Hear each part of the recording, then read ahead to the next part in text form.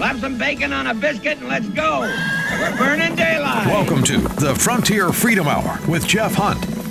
Sponsored by Centennial Institute at Colorado Christian University. Now, here's Jeff Hunt.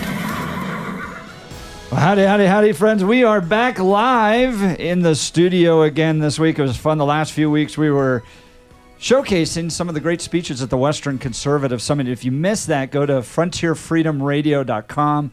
That's frontierfreedomradio.com. You can hear some of those top speeches. Lauren Boebert, top speaker at this year's Western Conservative Summit. I'm in the studio this week with our producer, Jamie Erker, Director of Communications. Jamie, thanks so much for being here with us. Absolutely. We're going to have a really important conversation. I'm really critical that you tune in and are part of today's conversation as we're looking at what the federal government's going to do to Christians in this country as a result of the, quote, Respect for Marriage Act. Sounds good. Sounds like they're respecting marriage. They're not at all, and could unleash upon this nation a whole series of Jack Phillips-like issues if this passes. It's currently at the U.S. Senate. It passed the House with 3 hours of notice and debate, something that could literally affect the entire future of this country, especially as it relates to marriage, polygamy now, which is multi-partners in a marriage, all those changes, what's going to happen to Christians, Christian adoption agencies, churches, faith-based organizations, all affected by this law that was only given 3 hours of debate. Didn't even go to a committee, so you didn't have any testimony, you didn't have any discussion there, then went straight to the House floor for a vote, passed with 47 Republicans voting for it. That was one of the most disappointing aspects, and total rejection of their party platform, voted in favor of that. Now is over at the Senate. It has 50 Democrats that are in support of it. It needs 60. Are there 10 senators that could support that? That is the big question that we're looking to see right now. And so we're going to discuss this issue today because this is going to have a huge impact on the future of this nation, Supreme Court cases.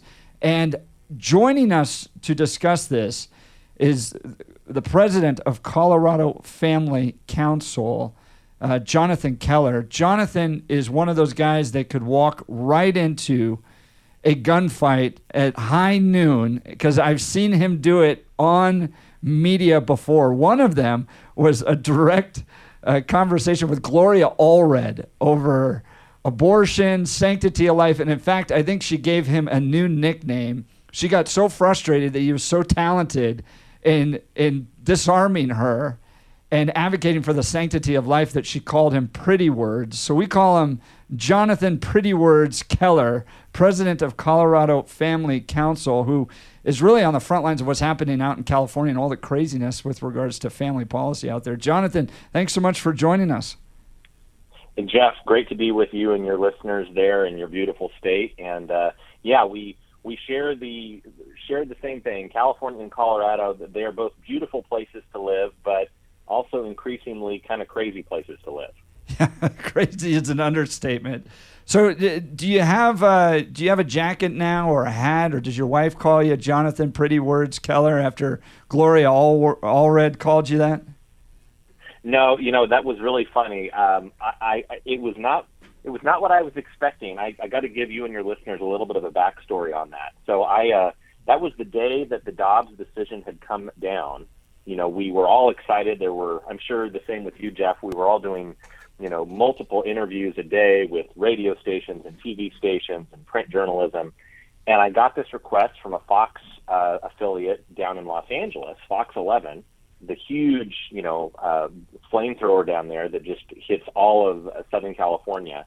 And they said, hey, can you come on? I'd done 2 interviews with them already that day. And they said, would you come on again one more time tonight at 7 p.m. for our evening show? And I said, sure, that's fine, no problem.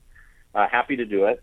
And I was eating dinner with my family about 6:30 p.m. and all of a sudden my phone starts blowing up, and I see a tweet, and it says, "Oh, join us at 7. Join us in 30 minutes as Jonathan Keller debates Gloria Allred." But they did not tell me it was going to be a debate. They just said, "Can you come on for an interview?" So I was I was a little bit taken aback, and I really had to be prayed up heading into that, because you were absolutely right. It was a heated interview, shall we say. Well, for those of you that may not know, Gloria Allred is this kind of infamous feminist attorney, also a member of the National Women's Hall of Fame. Not an easy debate, but you held your own. You did a great job. She got so frustrated that she eventually just goes, oh, I can't deal with his pretty words anymore. Something to that effect. She was so, like I said, Jonathan, high noon, gunfight, no problems, kept us cool, and we're forever going to refer to you as Jonathan Pretty Words Keller. I'll never live it down, but thank you. It was a good. I have to say, in fairness to Gloria, she was much nicer as soon as they turned the cameras off. But man, you can tell 50 years of being in the courtrooms, and especially in Los Angeles. I mean, she is just relentless. No quarter given when you're in a debate setting. So, Jonathan, you're the president and CEO of the Colorado Family Council. You're on the front lines of all the craziness that's happening in California. Let's talk about this Respect for Marriage Act at the U.S. Senate. It's going by so quietly, not a lot of media. Oh, look, a whole bunch of Republicans supported it as well. Nothing controversial. Obergefell settled gay marriage in our country. So we're just gonna solidify that with this bill. Why are you in opposition to this bill, Jonathan Keller? Well, Jeff, first off, I want to say just a very, very quick bit of background. For us here in California, working at California Family Council, we have a great network of about 40 other state allies around the country. It's something that we've been involved in fighting for God's design for marriage between one man and one woman for years. In fact, the first time that I ever heard of California Family Council, before I ever was on the board, before I ever was on staff, was back in 2008 when we were fighting for God's design for marriage with the Proposition 8 ballot initiative, the constitutional amendment to our California Constitution, and that was back in 2008. And Jeff, just to blow your mind a little bit, for some listeners who maybe have been, under a rock for the last 15 years, 14 years ago, California, that's right, deep blue California, actually passed a constitutional amendment defining marriage as between one man and one woman. That wasn't 40 years ago. That was only 14 years ago. At the same time, that same campaign cycle, 2008, Jeff, I can't even believe I'm saying this, but Barack Obama himself said that marriage was between a man and a woman. I mean, that is how quickly we have come in the last 14 years. And contrary to what some on the left would like to claim, this issue of marriage, it's not going away. It's not settled. In fact, if anything, this is just a blip in the thousands-year-long tradition and history of marriage between one man and one woman. It's always been God's design for marriage to be between one man and one woman. It's always been societal design. In basically every society throughout all of human history, marriage has been defined between one man and one woman, and that's been because marriage is ultimately not about what makes adults happy. It's ultimately about protecting and preserving the next generation, providing a stable place for children to be raised with their biological parents. And Jeff, look, I realize there are unique situations where, for whatever reason, whether it is, a tragic death or, abuse or something else like that, that a child might not be raised with their biological parents. But never before in human civilization have we as a culture said we're going to completely create a new type of institution that by design separates children from their biological parents, by design deprives them of the love of either their mother or their father, that by design forces them to grow up in a home without stable male and female relationships and role models.